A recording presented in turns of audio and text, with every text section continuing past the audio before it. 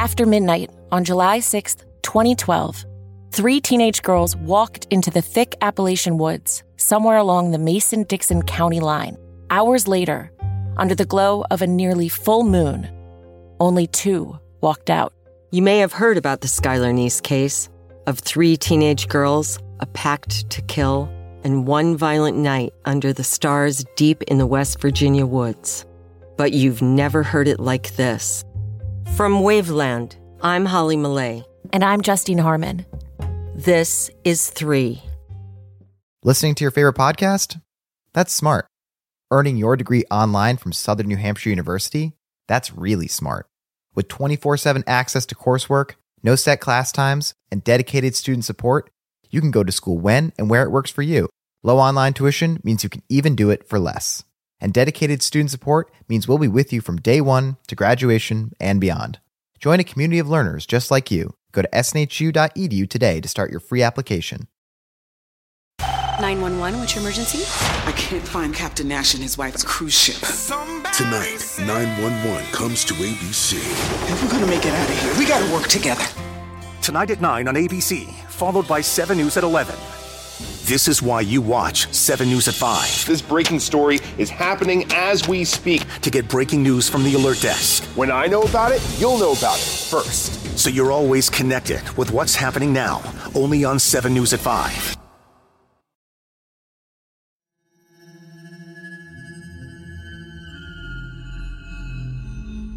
There's something about the idea of pure evil that just makes us uncomfortable.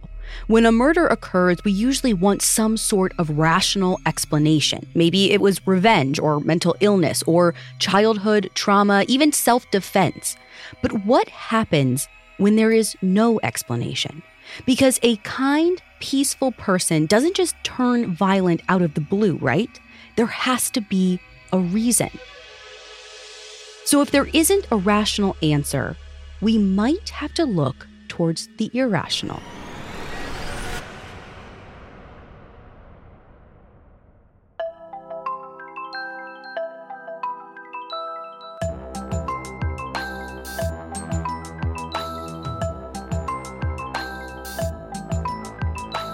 This is Supernatural, a Parcast original, and I'm your host, Ashley Flowers.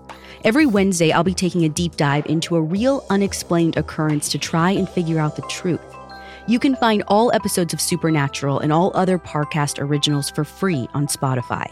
This week, we're looking at the murder of Alan Bono and the alleged demonic possession of his killer, Cheyenne Johnson. We'll have more about the murder and demonic possession coming up. Stay with us. On the evening of February 16, 1981, Brookfield, Connecticut police responded to its first ever homicide call. Initially, everything about the case seemed normal, and a conviction should have been easy. But it wasn't as easy as they expected. The story begins with Arnie Cheyenne Johnson. Growing up, he's a good, kind kid. He plays Little League Baseball, he sings in the church choir, he works as a paperboy, and even once uses all of his savings to buy his mother a used car just so she didn't have to walk to work. At 16 years old, he begins dating Debbie Glatzel, a girl 7 years his senior. That means she's 23 to his 16, which is a pretty sketchy age difference. But no one seemed to be too concerned about it. And it might be because even beyond his dating life, Cheyenne is expected to grow up really fast. When his mother gets sick, he drops out of high school to support his family. He and Debbie start taking care of his younger siblings, basically stepping into the role of parents. Through all of it, the two of them grow really close, and by all accounts, they're deeply in love. By the time Cheyenne is 19, he and Debbie are engaged and living together in a little house just outside of town. Now, Cheyenne works at a tree service, and Debbie is a groomer at a dog kennel. On the morning of February 16, 1981, Cheyenne wakes up with a little bit of a sore throat. Well, supposedly he wakes up with a little bit of a sore throat because he calls in sick to work, but instead of staying home, he visits Debbie at her work. Debbie is grooming a black poodle that day, and apparently it's this really ugly dog. I don't believe in ugly dogs, but so it's said. So Cheyenne's younger siblings want to see it too.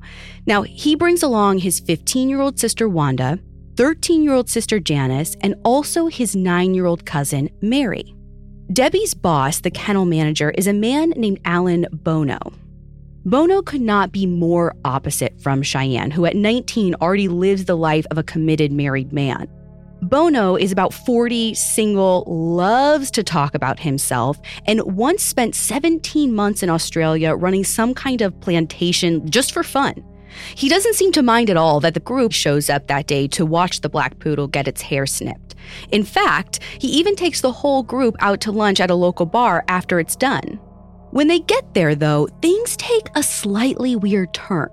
Bono orders bottles of red wine. He claims he's going to quit drinking the next weekend, so he takes that as an excuse to get really, really drunk that day.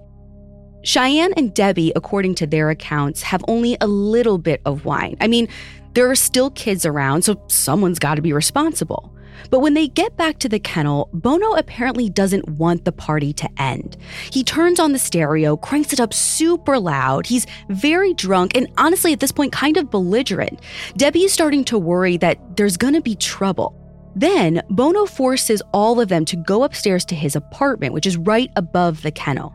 Debbie and the younger girls do as he says, but for whatever reason, Cheyenne doesn't go upstairs with them. From what the 15-year-old Wanda remembers, this is the moment where Bono starts getting aggressive. He's punching his fist into his palm as if he's about to start fighting or something.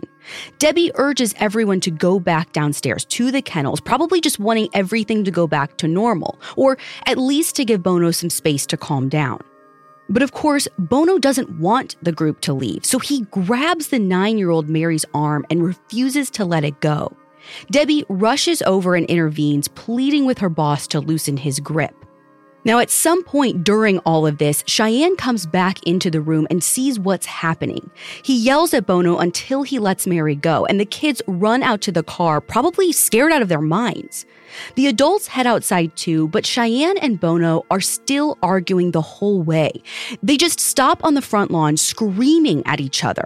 Wanda holds on to Cheyenne, trying to pull him away, and Debbie is pleading with them both just to stop, let it go. And then something very strange happens. Cheyenne just sort of freezes. Wanda can't get her brother to move at all. Like he's completely unresponsive, as if he's just flat out turned to stone. And there's an eerie silence in the air, like they all see that Cheyenne is going through some strange, otherworldly change in his personality. And then he starts to growl, like some kind of wild, rabid animal. And at some point, Debbie and Wanda see something flash in the air, a weird light or something shiny and metallic, and then it just disappears. Bono starts punching his fist into his palm again, like fight, fight, fight. And Cheyenne just keeps staring straight ahead and blankly. Then suddenly, Bono just falls backwards, face up, and Cheyenne walks away. When Debbie looks down, Cheyenne's pocket knife is laying in the grass beside Bono's body. Her boss has been stabbed 4 times in his torso, and one wound is a slash that extends from his stomach up to his heart. It's unclear who actually calls the police or what exactly happens next, but an hour later, Cheyenne Johnson is arrested. About a month later, he's indicted for first-degree murder. For the police, this should be a really easy conviction. Both Debbie and Wanda admit that they watched Cheyenne and Bono get into a heated argument, and there was no one else standing close to Bono that could have done the stabbing besides Cheyenne. But here's the thing, it made absolutely no sense that this kind 19-year-old they all knew would have killed someone. So within a few weeks, the family hires a lawyer named Martin Minella. And at some point over the next few months, Minella makes his defense strategy available to the public. Cheyenne could not be legally held responsible for the murder because he was possessed. Now, Considering all the circumstances, the lawyer doesn't have a bad shot with this argument. This is a small, largely Roman Catholic community. The majority of its residents do believe in heaven and hell. And like we said before, there's never been any sort of murder in Brookfield. And again, Cheyenne was a really good kid. There was nothing in his history to suggest that he would be even capable of murder, even in the heat of the moment. To some, the only way to explain this would be to say that something had taken over his body. But the devil? Of course, the media goes crazy for this. According to Manila, he and the family are getting calls from all over the world. Australia, Switzerland, even movie studios and TV stations are interested in adapting the story. Cheyenne's attorney even goes so far as to say that this story is worth millions. This might all sound absolutely insane, but bear with me, because as it turns out, this wasn't the first time that Debbie Glatzel had seen her fiancé become possessed. In fact, Cheyenne wasn't even the only person Debbie knew that was fighting off the devil. You see, the summer prior to the murder, Debbie's brother David was acting so strangely that her family had the church investigate. And the priest found not just one, but 43 demonic spirits inside of his body. According to Debbie, Cheyenne had caught the demon from her brother, and she knew exactly when and how it happened. Coming up, we'll dive into how a demon might have taken hold of Cheyenne in the first place. Hi, Supernatural listeners. I wanted to jump in here real quick to make sure that you knew something new is coming, something big. I produce a show called Counterclock, and last season I teamed up with investigative journalist Delia D'Ambra. Together, we made 13 episodes about the unsolved murder of a woman named Denise Johnson. Because of Delia's reporting and the things she uncovered, the officials in charge of Denise's case say that it's now actively being reinvestigated. But we aren't done yet. Starting September 10th, the first 2 episodes of Season 2 are dropping, and you won't even believe the wild twists and turns that this season takes, because technically, the case we're looking at is closed, but it's possible the wrong man was convicted purely due to racial bias, and a killer might still be walking free. Go binge Season 1 now while you wait for Season 2 to start on September 10th, because hint, hint, there might be some people from Season 1 who come back to play a part, even in a completely new case. Search for Counterclock on Spotify or wherever you get your podcasts to binge Season 1 and listen to the trailer for Season 2. Season 2 comes out September 10th, so go now. That's Counterclock, all one word, and you can find it on Spotify or wherever you get your podcasts. The savings rock when you find a new way to roll, like sharing the ride to work. Even if you're commuting just a few days a week, Commuter Connections can match you with others who live and work near you. It's easy and free. Plus, you can get cash and other rewards for carpooling, up to $600 a year. Get rolling on a new way to work with rideshare. Register today at commuterconnections.org or call 1-800-745-RIDE. That's commuterconnections.org. Some restrictions apply. The new Willy Wonka Golden Ticket games from the Virginia Lottery are here. The Scratcher gives you the chance to win up to $100,000. The online game gives you the chance to win up to $1 million. For more information, visit VALottery.com. Now back to the story. Debbie and Cheyenne's troubles really began in the summer of 1980. They'd just gotten engaged, and they'd barely started house hunting when they found their dream home. It's this small cottage, yellow with green shutters. It's got enough room for the two of them and maybe even a few kids in the future. It's just outside of Brookfield, where Debbie's parents live, so it's perfect, at least for the moment. Debbie's 12-year-old brother, David, goes to the house with them on move-in day. He's really close with Debbie, so even though he's not living with her, he's probably going to come visit a lot. It's like a second home for him. Now, when they go through the house for the first time, they find it emptied out by the previous tenants, except for one thing. There's this waterbed mattress on the floor of the main room. It's the only thing left behind. Debbie and Cheyenne find it somewhat hilarious. Like, an abandoned waterbed mattress is just such a weird, funny thing to them. And they decide to take turns laying on it and laughing at the way it moves underneath them. They'll have to tell the landlord to take it away, but for now, there's no reason they can't have just a little bit of fun with it. They invite David to jump on and try, but he flat out refuses. He just stands there, staring, as if something irks him about the mattress. It seems as though he just doesn't want to roll around on something that will make him queasy. So, at least at the time, Debbie and Cheyenne don't really think too much about it. But that was their first mistake. At some point later that day, David goes back into the room with the waterbed. The room is quiet and empty. Debbie and Cheyenne are somewhere else unpacking, so David's entirely alone, or so he thinks, because the next thing he knows, he feels something push him onto the waterbed. When he looks up, there's an old man standing in front of him. He's wearing a torn plaid shirt and jeans, and he leans in and says to David, "Beware." David is absolutely terrified. He runs out of the house and curls up into a ball on the front lawn and tries to calm himself down. Now, Debbie heard her brother slam the front door, so she follows him outside. She crouches beside him and asks him what happened, and her brother says, "He pushed me." So Debbie, of course, is asking, who? Who pushed you? And David says, "The old man." But what old man? Debbie thinks her brother is honestly at this point just making it up. So she offers to show him that there's nobody in the house, but David will not budge. Finally, Debbie gives up. She has things to do, so she leaves him outside thinking he's just getting caught up in his imagination or maybe even trying to trick her or something. But later that day, David sees the man again. Only this time he's barefoot and his skin is dark and almost burned looking. It's beginning to look like something evil. That night, they leave the house and have dinner at Debbie's mom's. While they're eating, David tells the family about the old man and says they absolutely cannot move into their new house. If they do, the man will hurt them.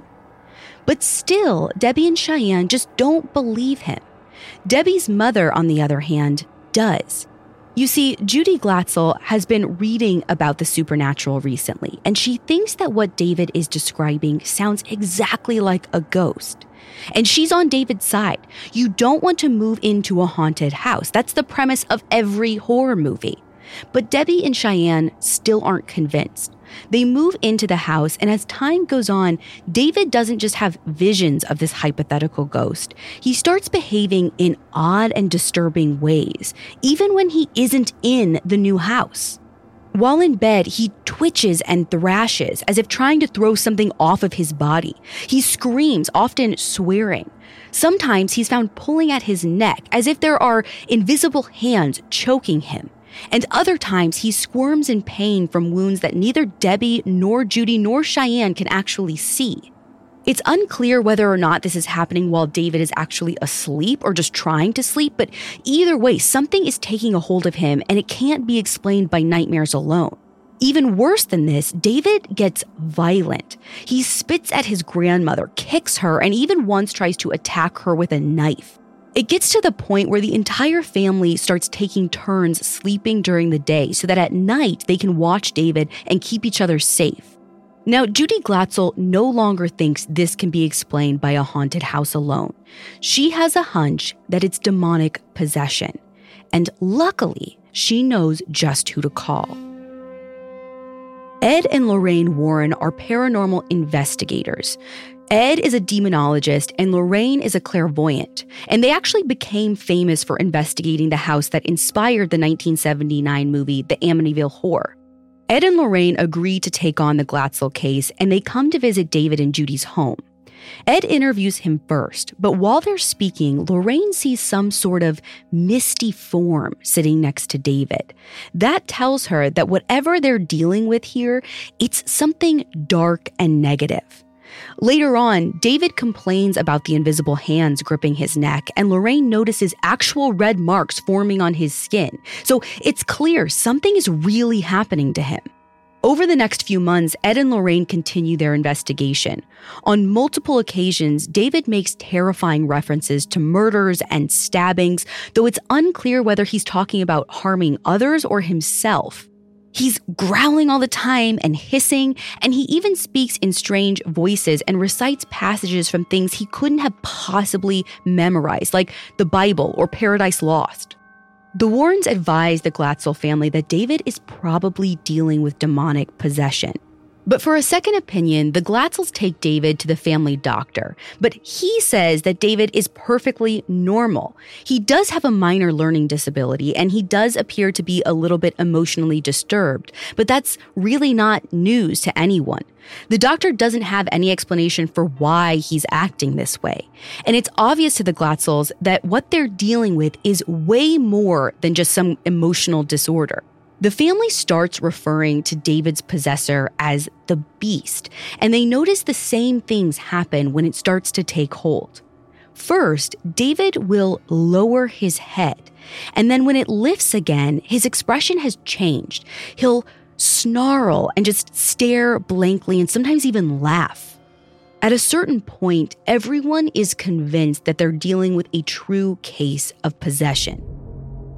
In October, Ed and Lorraine call into the police station to warn them of a demonic presence in the town, and they suggest that Cheyenne and the Glatzels inform their church about what's happening. Their church, St. Joseph's Parish, responds by sending in several priests to examine David. What they find is astonishing. David appears to be possessed by not just one, but 43 demons, all of whom he names when the priests ask him. Now, the church basically never authorizes a full exorcism. The practice is actually pretty hard to get approved. Before they can do anything, the church requires that David undergo a series of psychological tests to prove the possession. But Judy Glatzel refuses. She says she doesn't want anyone sticking needles into her son. But the priests are allowed to pray over David, and they do. They bless the house, and at some point, a mass is held for the Glatzel family. These steps bring the family some temporary peace, but they don't actually make the demons go away. Because even if the prayers get rid of 1 or 2 or even 3, it seems as if more and more demons keep appearing. And Cheyenne absolutely hates watching David go through all of this. It gets so utterly terrifying that one night, fed up with whatever is taking over David's body, Cheyenne starts screaming at it. He yells out, "Quit picking on the child. If you want to pick on somebody, pick on me." He tells the demon that he's not afraid of it and that it should leave the boy and take him instead. And for a few days, this seems to have actually scared the demon off. David kind of goes back to normal and nothing bad happens to Cheyenne. But one night, when Cheyenne goes out for a few errands, something strange happens. He gets in his car and starts it, but he can't get it to go anywhere. The engine is racing, but the car just won't move. Then the door locks and he can't open it. He's trapped inside. When he looks through the windshield, he sees a dark figure standing in front of the hood of his car. Then the car takes off on its own, flying across the lawn and towards the woods. Cheyenne is finally able to get it under control and stop it, but he's absolutely terrified by that point. He speaks to one of the same priests about what happened, admitting that he asked the beast to inhabit him instead. Of course, the priest tells him that he's made a big mistake. He hands Cheyenne a crucifix, but says he'll need an exorcism to clear himself of the demon. Now, it doesn't matter that Cheyenne is an adult. The church still needs to get the exorcism approved before they can actually perform it. So for now, the best Cheyenne can do is just wait and pray. Not long after this, Debbie starts noticing Cheyenne acting very strangely. One day, they go back to their old house and he just stands in the window, staring out blankly and growling. Once, Cheyenne goes to a mass with Debbie's family and he suddenly stands up in the middle of the service, swears, and then says, "I want to get out of here." Another time, Debbie hears two voices coming out of his mouth at once, and she knows one is Cheyenne's, but one is something far more sinister. And this was on February 16th, 1981, the same day that Cheyenne stabbed Alan Bono. Coming up, we'll explore whether Cheyenne was actually possessed. A car is never just a car. Kelley Blue Book knows it's so much more than that. It's your commuting chariot, your road trip refuge, your I just need a reason to get out of the house. Your car is there for everything. And for everything car, there's Kelley Blue Book. Need a new set of wheels? Price it on Kelley Blue Book. Problem under the hood? Fix it with Kelley Blue Book. Can another car do the job better? Trade it or sell it on Kelley Blue Book. We're here mile after mile, moment after moment. Price it, fix it, trade it, sell it. KBB.com it. Visit KelleyBlueBook.com to get the journey started. For over 130 years, McCormick has helped you make Mom's lasagna to keep her secret recipe alive. Take over taco night. No matter how chaotic your day is. Conquer the bake sale, even if you get to it last minute. And craft the perfect Sunday brunch when it's not even Sunday.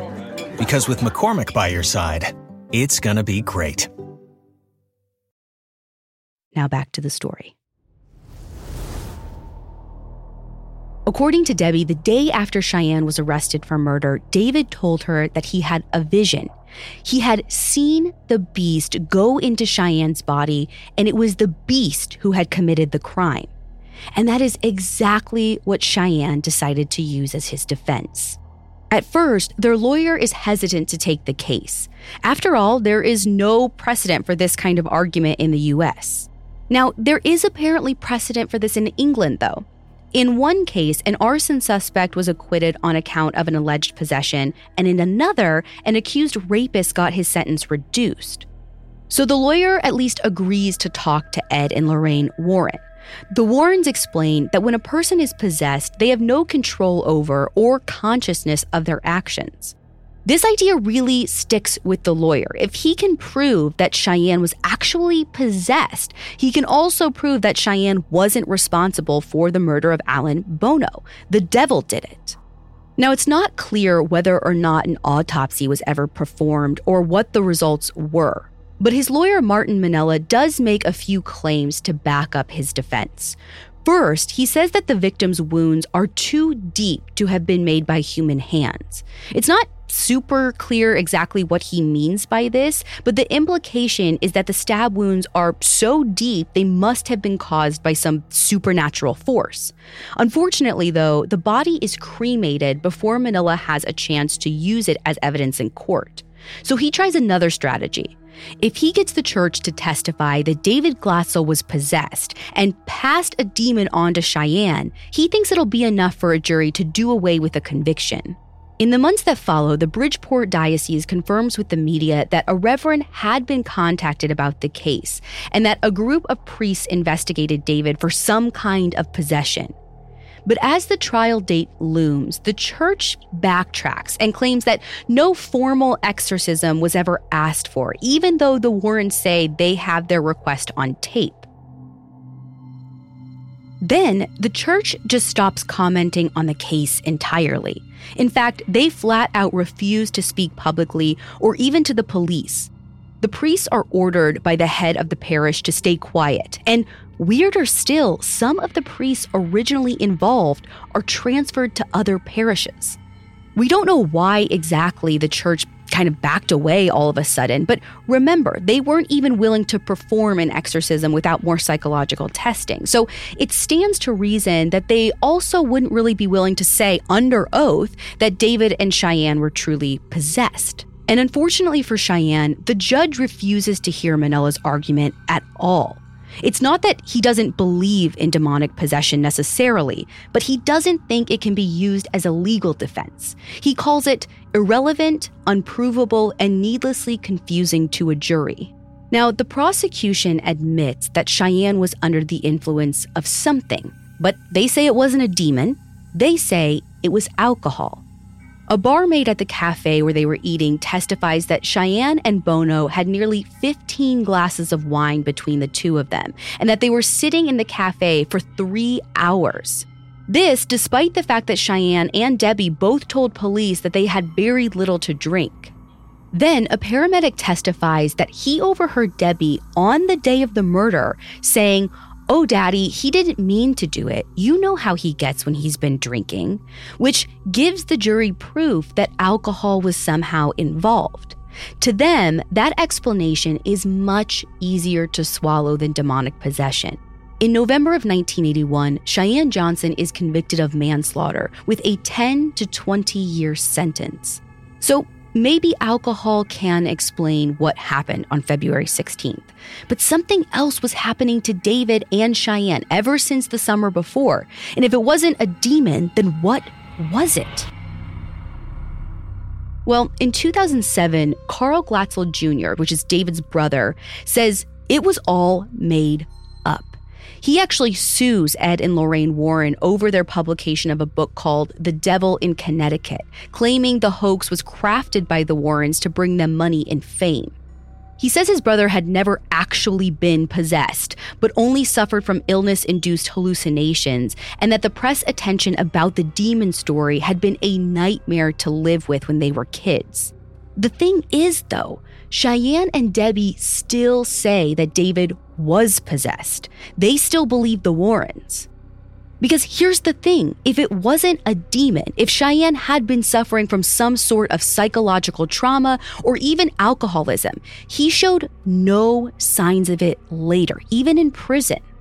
He was released after just 5 years for being an exemplary inmate, and he and Debbie are happily married to this day. It makes no sense that he would kill someone just once with no other incidents of violence in his life unless something had snapped within him. And why couldn't that be possession? We know something was happening to David. Why couldn't the demon have moved on to Cheyenne? Even though exorcism isn't explicitly mentioned in the Bible, there is one story about possession. It's in the Gospel of Luke, where Jesus came across a man who had evil spirits inside of him. Jesus commanded the demons to leave the man's body, but the spirits begged him not to send them into the abyss. So instead, Jesus sent the demons into the bodies of a herd of pigs nearby, and when it was complete, the pigs ran to the river and drowned.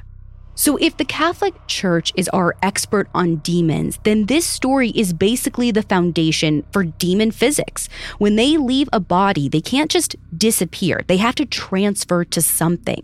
So likewise, a demon could have jumped from David to Cheyenne. Of course, that all depends on the assumption that demons are real in the first place. And if you've been listening to the show for a while, you'll know scientifically, there's no hard proof of demonic possession, just a lot of anecdotal stories. But the sheer number of stories out there makes you wonder if there's something to it. At the time of Cheyenne's trial, a Gallup poll for Christianity Today showed that 34% of people believe that the devil is a personal being who directs evil forces and influences people to do wrong. Who's to say that the devil isn't behind some of the more evil acts in this world?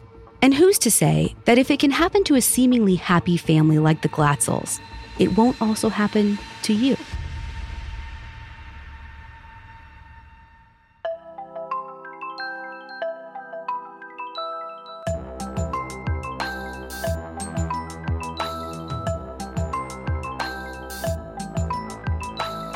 Thanks for listening. I'll be back next week with another episode. You can find all episodes of Supernatural and all other Parcast originals for free on Spotify. Spotify has all your favorite music and podcasts all in one place. They're making it easier to listen to whatever you want to hear for free on your phone, computer, or smart speaker.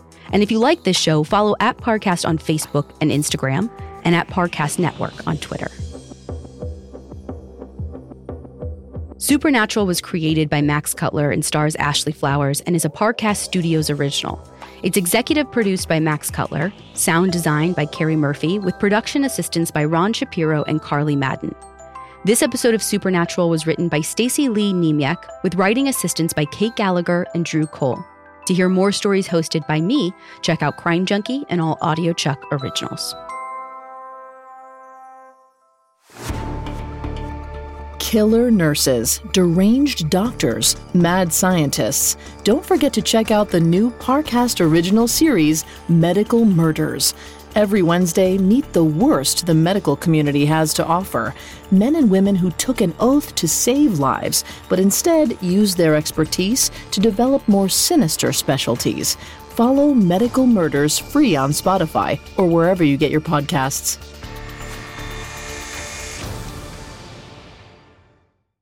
Listening to your favorite podcast? That's smart. Earning your degree online from Southern New Hampshire University? That's really smart. With 24/7 access to coursework, no set class times, and dedicated student support, you can go to school when and where it works for you. Low online tuition means you can even do it for less. And dedicated student support means we'll be with you from day one to graduation and beyond. Join a community of learners just like you. Go to snhu.edu today to start your free application.